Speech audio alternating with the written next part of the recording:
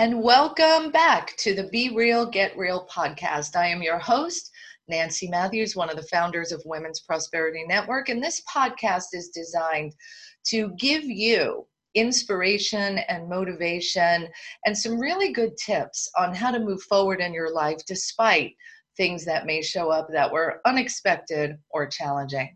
Today's guest is Abigail Tiefenthaler, and she's going to be sharing her real story about From Trauma to Trust. Welcome, my friend Abigail.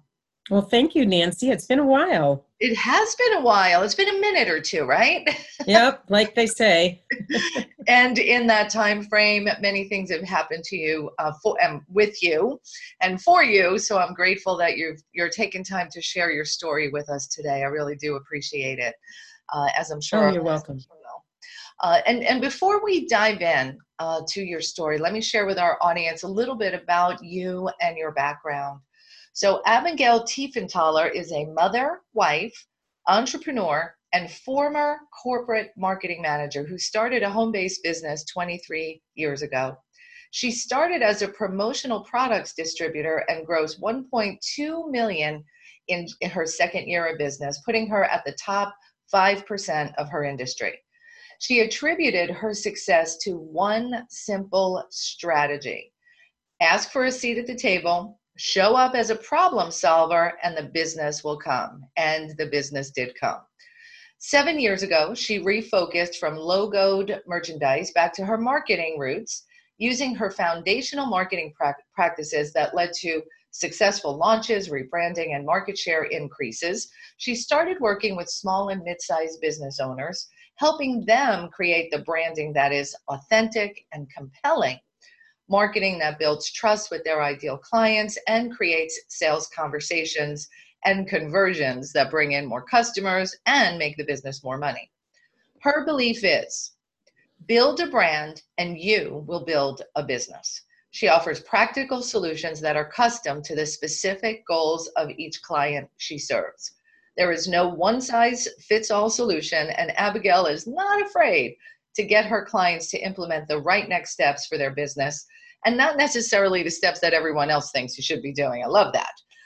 And you can learn more about Abigail at launchesmadesimple.com, and a robust background in business, marketing, and life. And today we're going to talk about that life piece of it.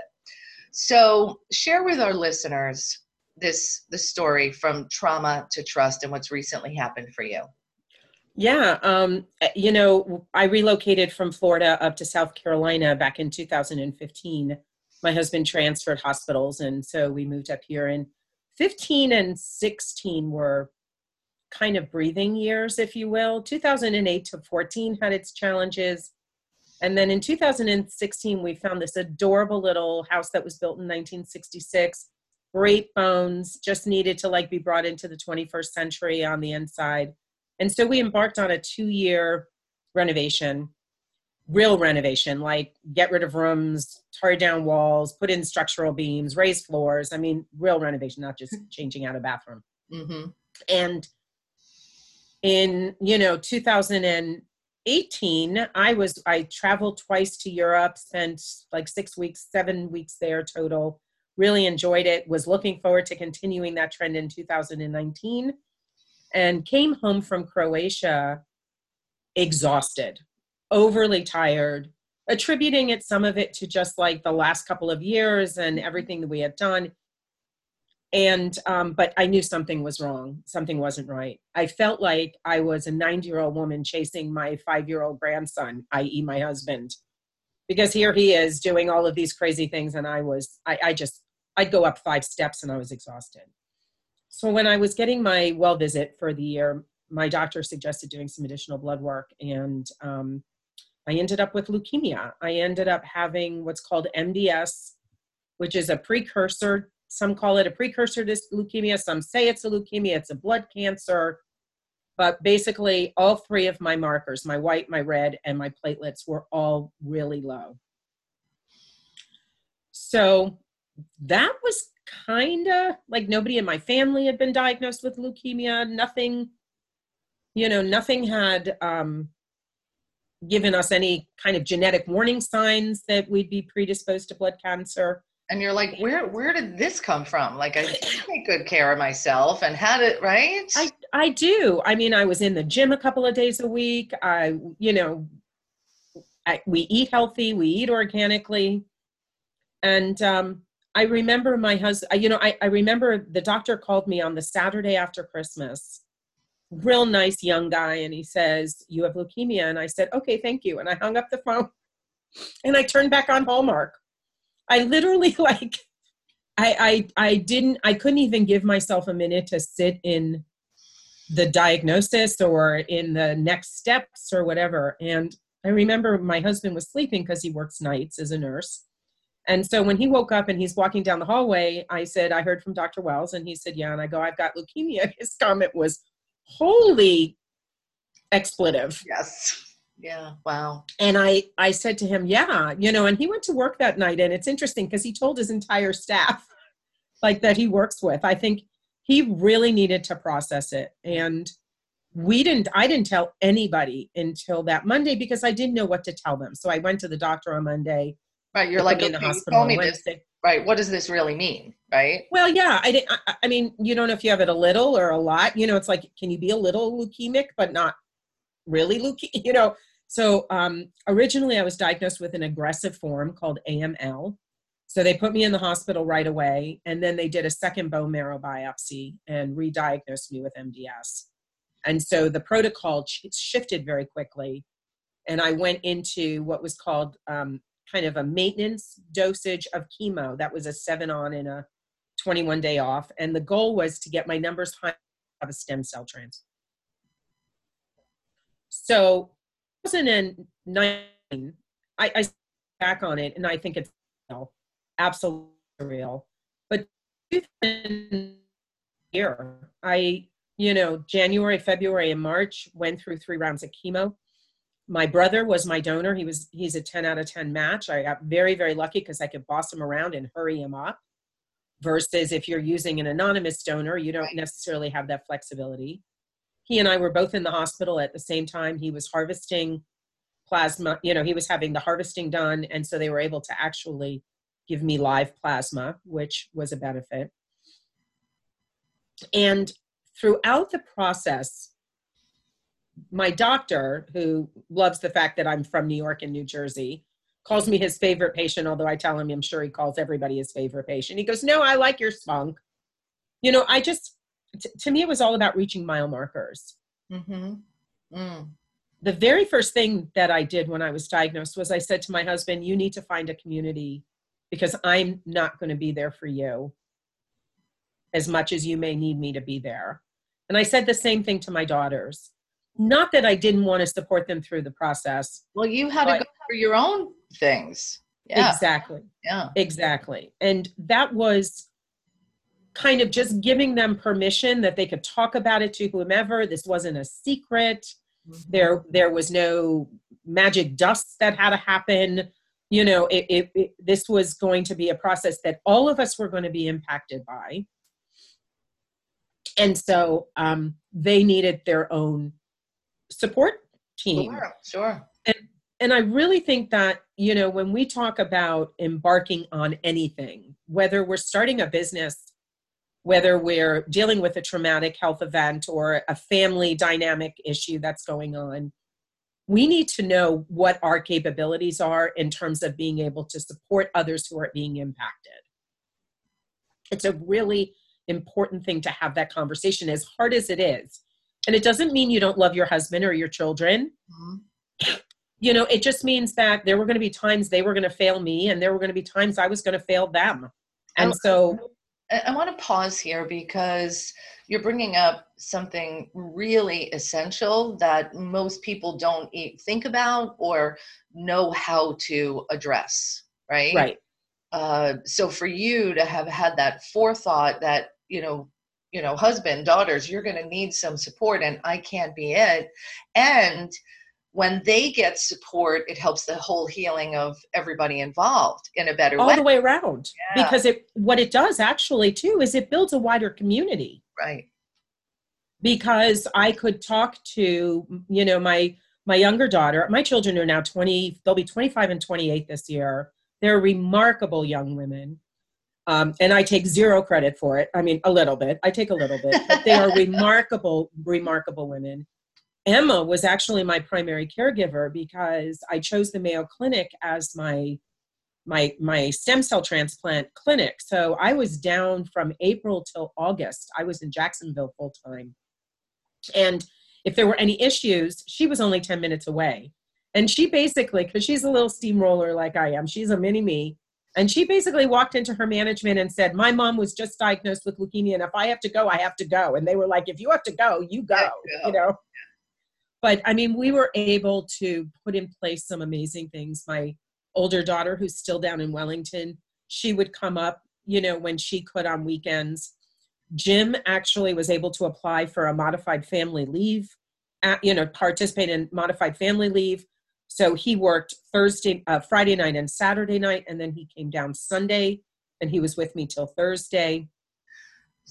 It really was a community. Yeah. And, you know, my mother's gone now, and my father, you know, came up to see me. My brother came up to see me. My other brother obviously came down because he was my donor.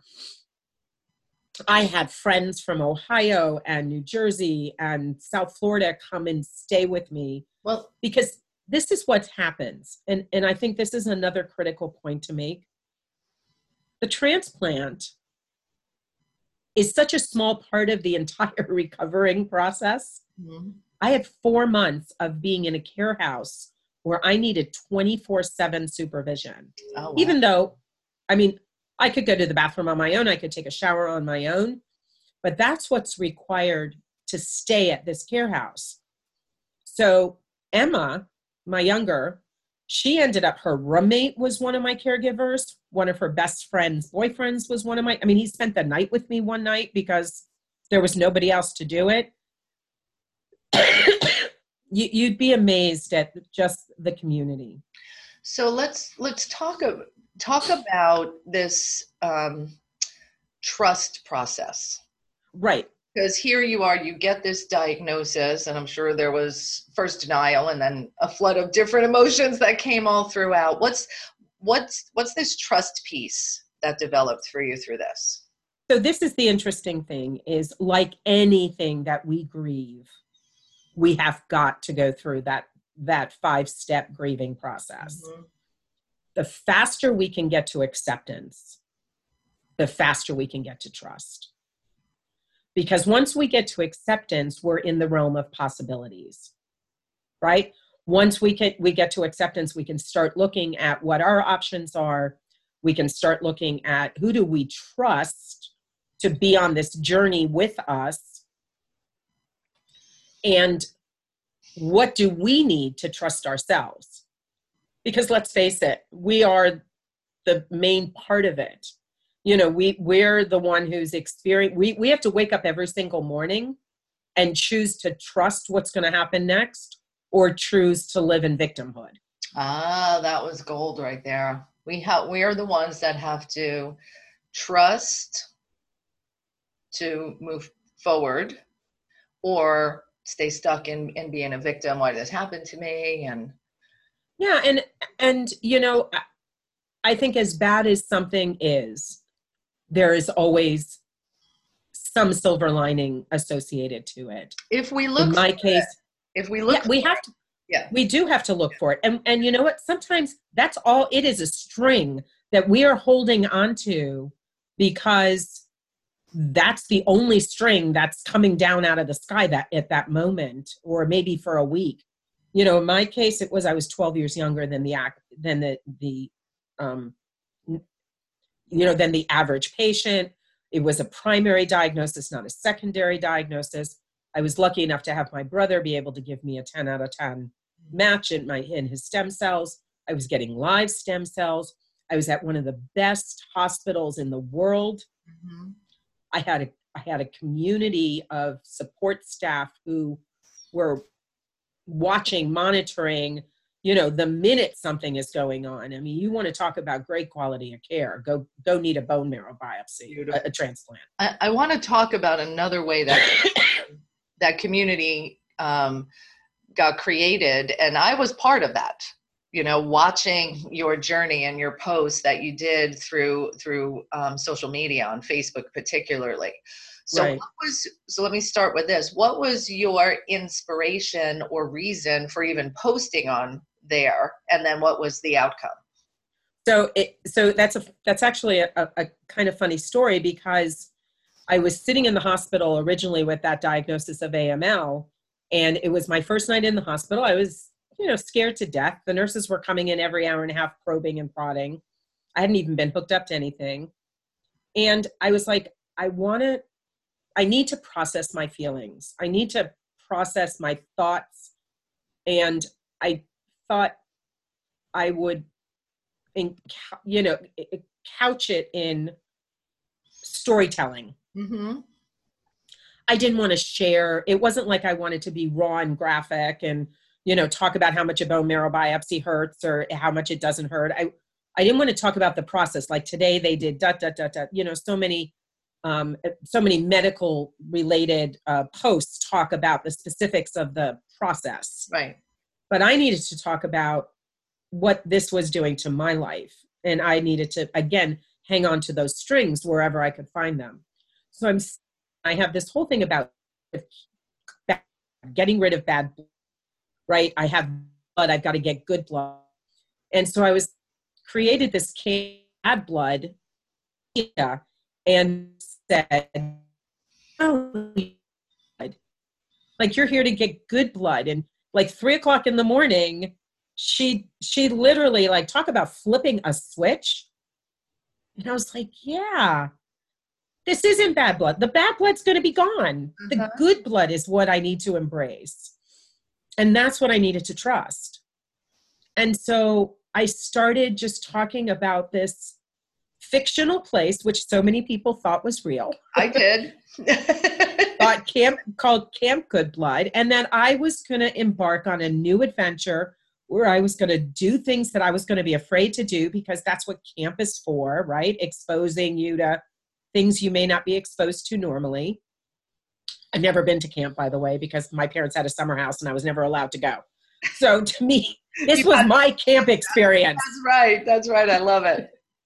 And so, the whole concept of trust, just like trust is what kept me going, because it was there like that marquee sign, on the highway, when you're driving to Florida and you see all of those fireworks signs and all of that.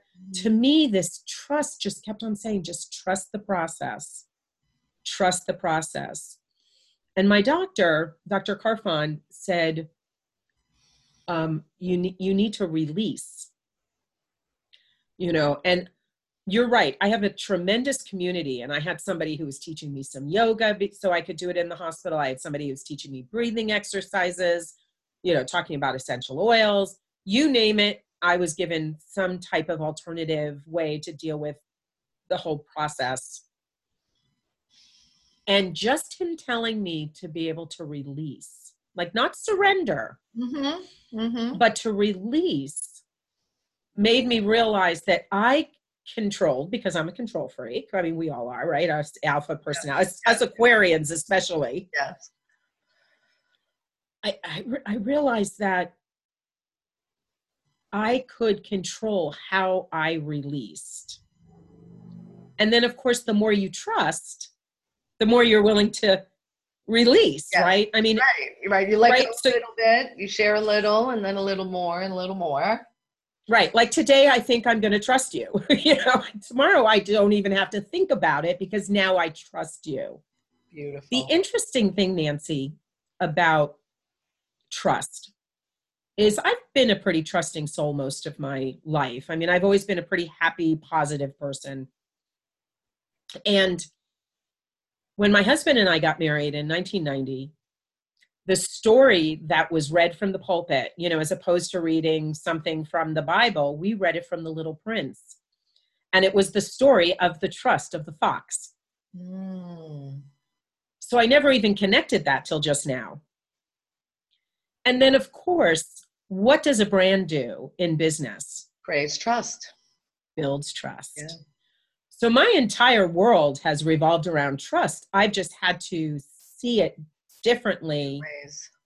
in different ways. And, you know, I know there were hundreds of people who commented on my posts, and I know thousands of people who watched my videos and read my posts. Every single one of those people, whether they came to me privately or responded, you know, in the thread, were a piece of that trust building. Mm-hmm. Because number one, they told that I was okay with what I was saying, or validating. Mm-hmm. I necessarily needed, certainly egged me on a little bit. But number two, of them got trust they have, you know, You result created of the that process. space for the conversation. Wow. So, Yeah. Abigail, thank you for sharing your experience, your process for releasing and going through all of this. Today, you are feeling good?